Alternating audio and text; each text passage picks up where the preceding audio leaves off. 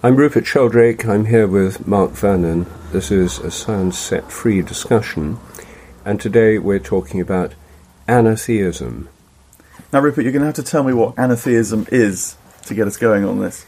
Well, Anatheism is a word that I only learned recently, and it's the title of a book by a philosopher, Richard Kearney, Kearney, who's an Irish philosopher.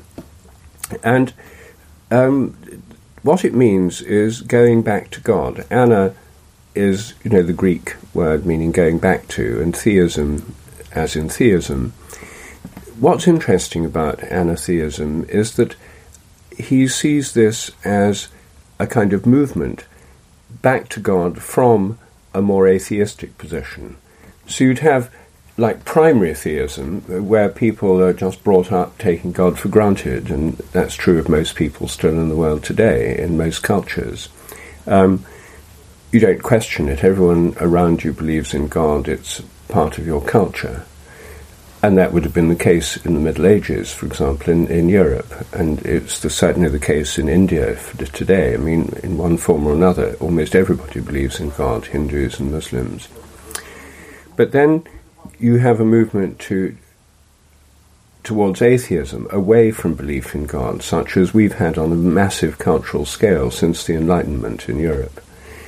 So we now have a situation where most people have either been directly educated into an Enlightenment attitude or have absorbed it from the general culture, very secular attitudes. So there are quite a lot of active and explicit atheists, and there are a lot of people who are just not very interested in religion, and some who describe themselves as agnostics. And so in that context, then anatheism would be coming back to a belief in God and an experience of God, not because that's what you've always believed, but in a new situation where you have a choice, that you're actually coming out of a background of non-belief. Since you and I have both been through an atheist phase, in a sense, our own discussions, our exercises in anatheism, and our own inquiries and life paths are exercises in examples of anatheism. So I think it's actually rather a good word to describe both an individual journey and also a cultural movement, because now there are considerable numbers of people who've been raised atheist or who've become atheist who are returning to a religious path.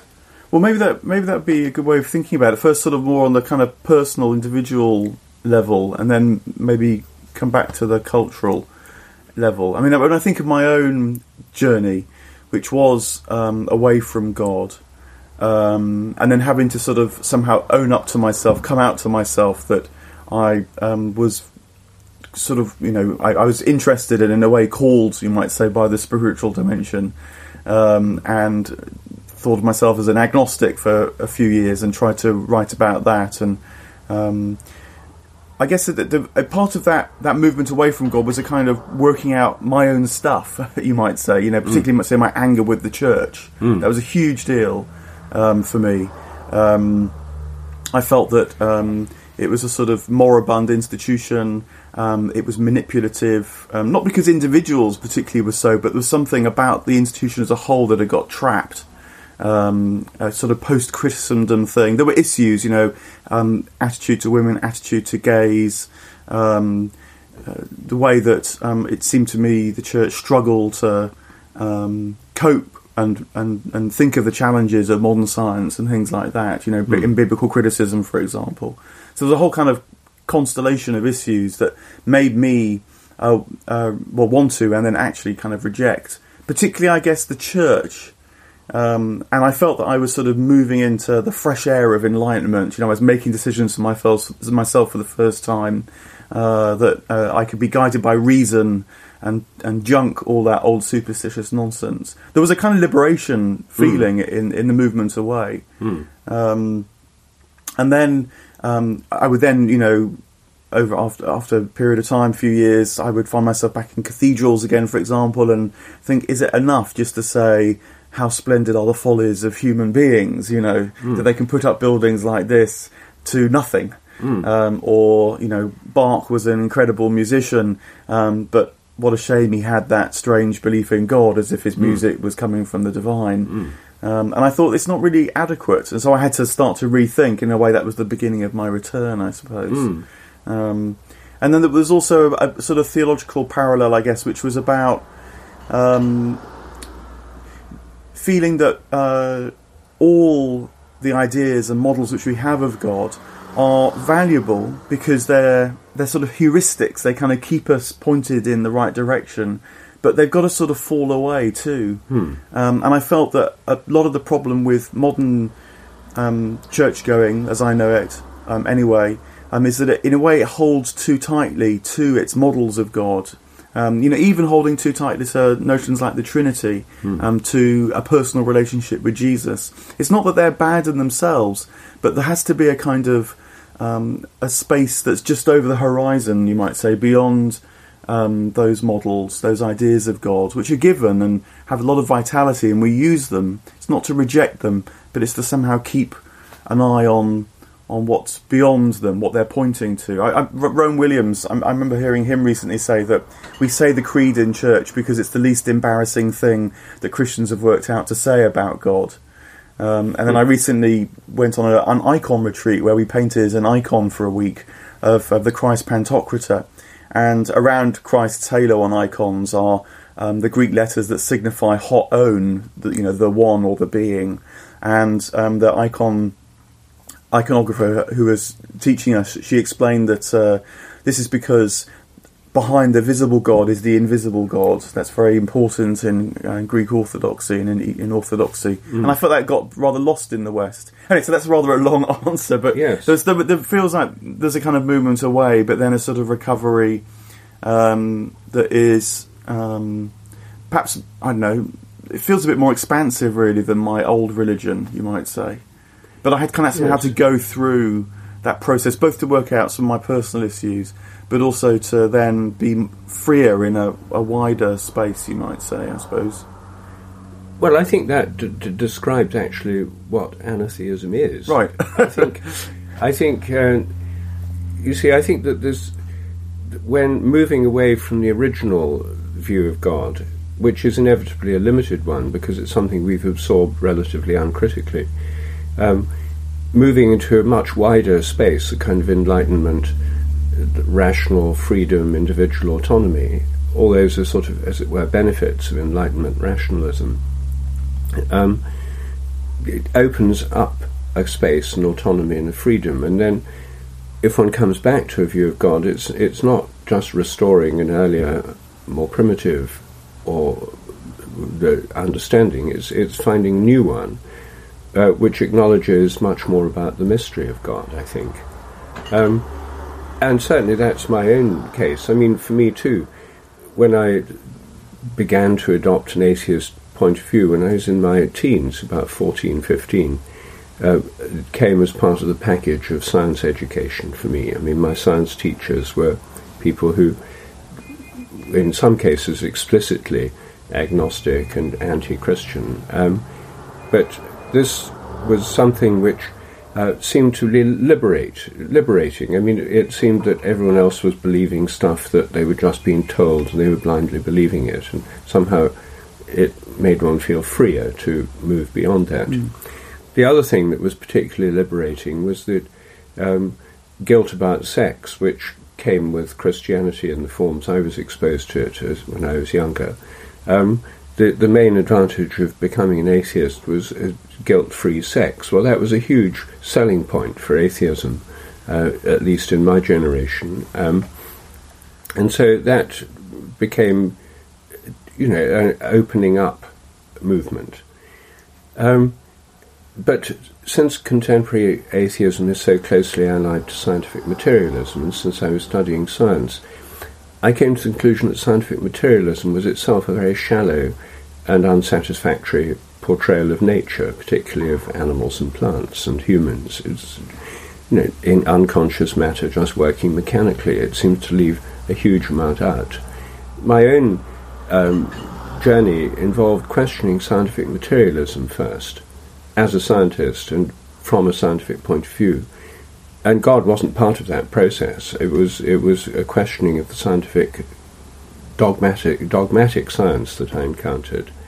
And then for me, a journey back was, it sort of came through transcendental meditation, Hindu philosophy, living in India, coming to appreciate Hindu practices like pilgrimages and temples and things, and discourses on the nature of consciousness by gurus I went to. Then I went through a Sufi phase. I had a Sufi teacher in Hyderabad and did various Sufi meditative practices.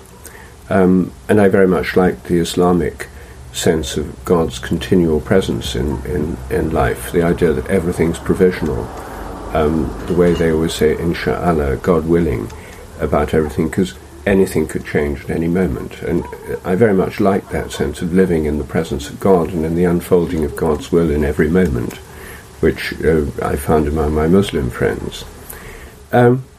And then I had to recognize that so much of my own nature was Christian, and I was actually confirmed in my 30s in the Church of South India in Secunderabad. So, and then I found Father Bede Griffiths, who was for me a wonderful guide in bringing together the Hindu and Christian, because he was a Benedictine monk living in an ashram in South India. So I found my way back to a new appreciation of the Christian tradition and of Christian practices via India, really. I didn't start off with anger against the church and stuff. That wasn't a problem for me. I mean, I found that it was relatively easy just to go my own way. I didn't, because I wasn't in it, in a sense, in an official role. I just found I could just not go, and I could just stop praying, and no one hassled me, and I was quite free. So I didn't feel I was being restrained in that way. So anyway, for my having undergone this journey myself, this anatheistic journey, what I find around me in our general culture is that many other people are on various versions of the journeys that you and I have gone on. There are large numbers of people now who are brought up with no religion at all, with no religious practice, they're not rebelling against it because it's been pushed down their throats, or because it's been restrictive influence, or because they've been abused, or something like that. They've simply grown up in a kind of religious vacuum. And I know quite a few people who, coming out of that, have got a new interest in God and religion, and some specifically in Christianity. So I would say that that's well, I don't know how large scale, but a significant cultural movement.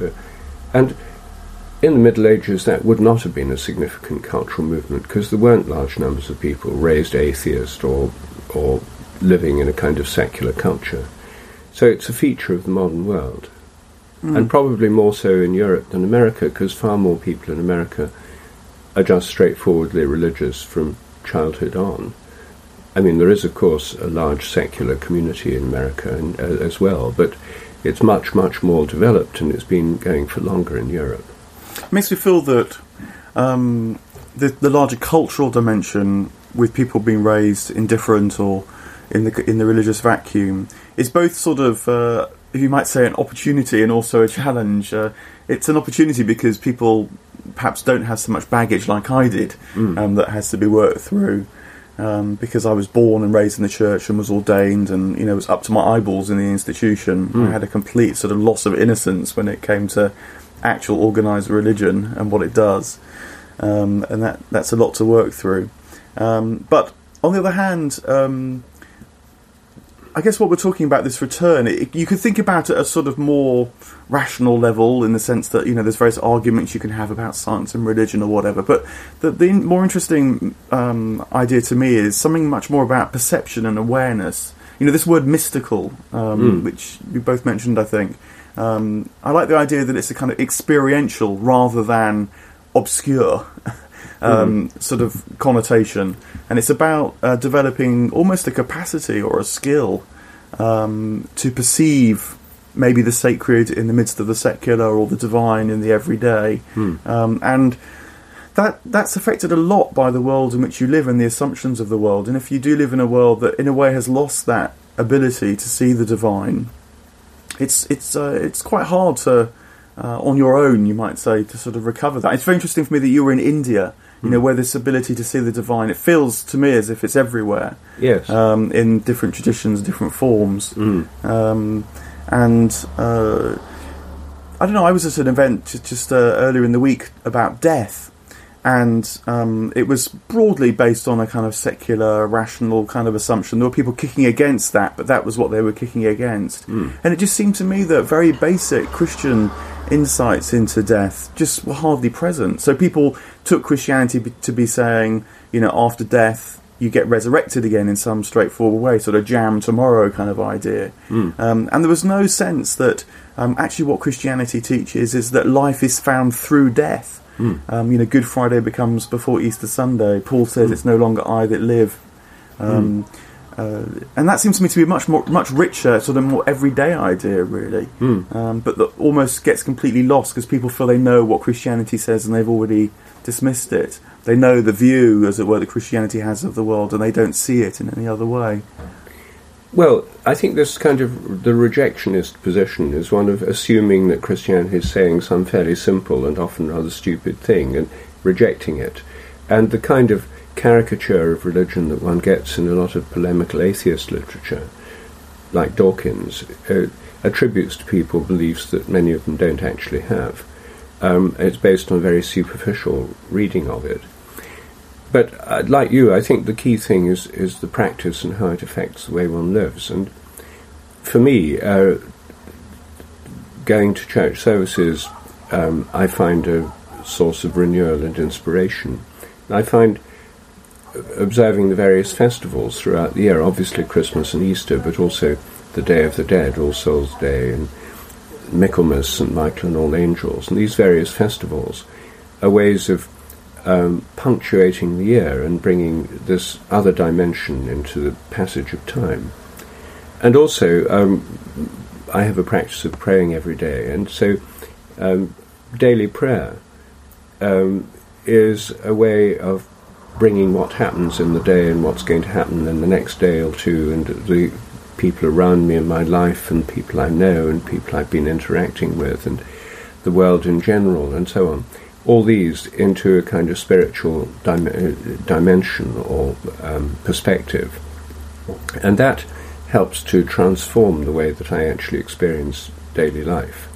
Yeah, I mean, I think that if I think of the one thing that is now the most important thing to me, there are other things like going to church and being part of a community in that way, but I think the one thing is my daily practice of silent prayer, which is based on mindfulness. And I've kind of learnt it from Buddhists, really, because I think that it's quite hard to find how to pray in the modern Christian world, strangely. Certainly more contemplative aspects of prayer, but it's been very crucial for me because it is about gaining this sense of being embedded in the God in whom we live and move and have our being. I like what you said about the Sufis and Insha'Allah and this idea that every moment we're living within the unfolding of God, and to have an internal sort of felt sense of that, this contemplative prayer, which I have to do every day and I miss it if I don't, has been really crucial actually for my return to God. Yeah, I think I would never really have thought of doing that before. It was more... I don't think I would have been capable of doing it before, actually, probably. I couldn't have rested, I don't think, in the divine, which I guess is an important part of that experience. Well, I think that seems to be it, doesn't it? That coming back, this anatheism is coming back to an experience of God and a presence of God in daily life. I mean, that's really what it seems to be about, and rediscovering something that becomes one's own practice and one's own experience, rather than something that's just being told to one, which is often what people reject and rebel against, which is what I did myself. Then when it becomes part of one's own practice, then anatheism, coming back to God, gives a different experience of God than than just straight theism. And from what you were saying before, this is a kind of it's not just a contingent cultural moment that we happen to be experiencing, but it's part of religious traditions as a whole, a return to God, having suffered the experience of losing God. It seems to be part of the way that human beings find the divine quite generally, actually. Well, that's a major part of Richard Kearney's book on anatheism. He gives lots of examples of returns to God. Well, even in the life of Jesus, on the cross, where there's a sense of abandonment, my God, my God, why hast thou forsaken me?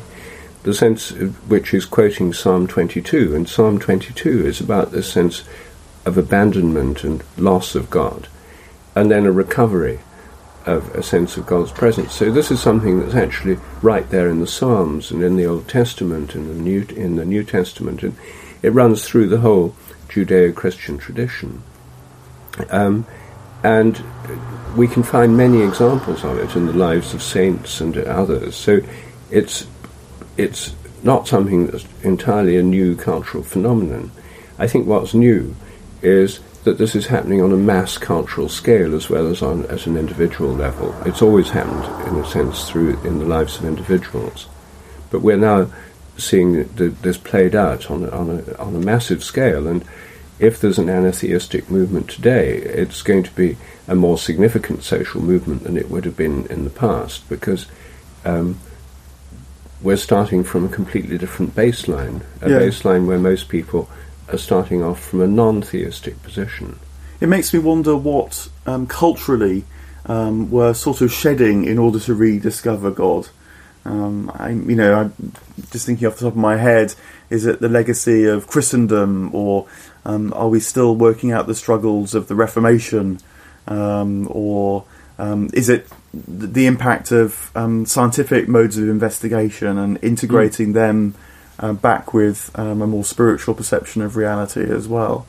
I guess maybe all these things and others are at play in this cultural movement. I think so, yes. And also the sort of shedding of the idea that religion provides a single access to truth, and that any given religion is right and all the others are wrong. I mean, another key ingredient of anatheism today is that it can't possibly say that this one single path, I'm a Roman Catholic, I'm a Baptist, I'm a Mormon, or whatever, and everybody else is wrong. It's impossible in the modern world, really, to have that perspective, because we're now in a world where we're aware of all the different religious traditions, and within the Christian world we're very aware of sort of all the different kinds of churches. I mean, most people in Europe in the Middle Ages wouldn't have known that there were Coptic Christians in Egypt and in Ethiopia and so on. I mean, or Syrian Orthodox Christians in Kerala in South India. I mean, they were just unaware of many parts of their own religious tradition, let alone other religious traditions. So we're now in a position where there's a kind of relativization of religious dogmatism. What we have in the modern world as a representative of kind of absolutist dogmatism is in science, not in religion. So I think that's another way in which anatheism is working in a different way. And any view of God is not going to be a single dogmatic view, and any view of, say, the Holy Trinity is not going to be, this is the truth. It's a recognition of what's actually the official doctrine of the Holy Trinity in the Roman Church, that it's a mystery, and that you can have different models of it, but it's beyond our comprehension by definition.